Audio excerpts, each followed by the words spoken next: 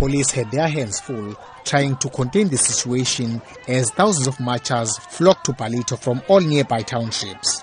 The bone of contention between the mall developers and the local youth is allegations that started surfacing that most people employed at the mall are not from the KwaDuza area. The regional mall is the first of its kind in the KwaDuza area and has large retail outlets, clothing stores, banks, restaurants and a cinema. However, the first day of business turned ugly when thousands of marchers forced their way onto the premises demanding employment.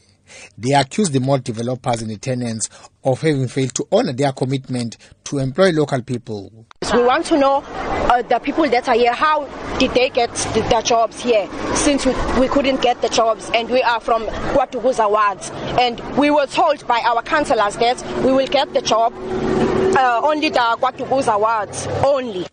ANC Youth Provincial Secretary Thandutlo Sabelo, who led the march, accused the developers of having failed to ensure that ownership of the mall is inclusive of black people. We want young people to be employed.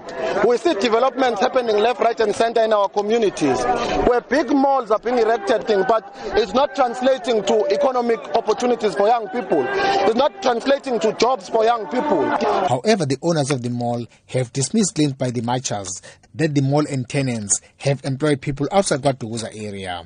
Patrick Flanagan is the chairman of the Flanagan and Gerard Development and Investment, the owners of the mall. And there we have about 2,000 people working here. Some of them will come from elsewhere because people like the Edgars and the Woolworths and the Checkers have got to bring some experienced people. But all the rest we've facilitated with local jobs.